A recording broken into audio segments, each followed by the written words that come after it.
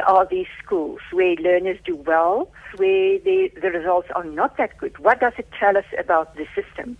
Look at the percentage of learners who have passed with some gateway subjects, for instance, maths and science. How many of them have passed at a level that would allow them to go to universities? The overall pass mark actually says very little.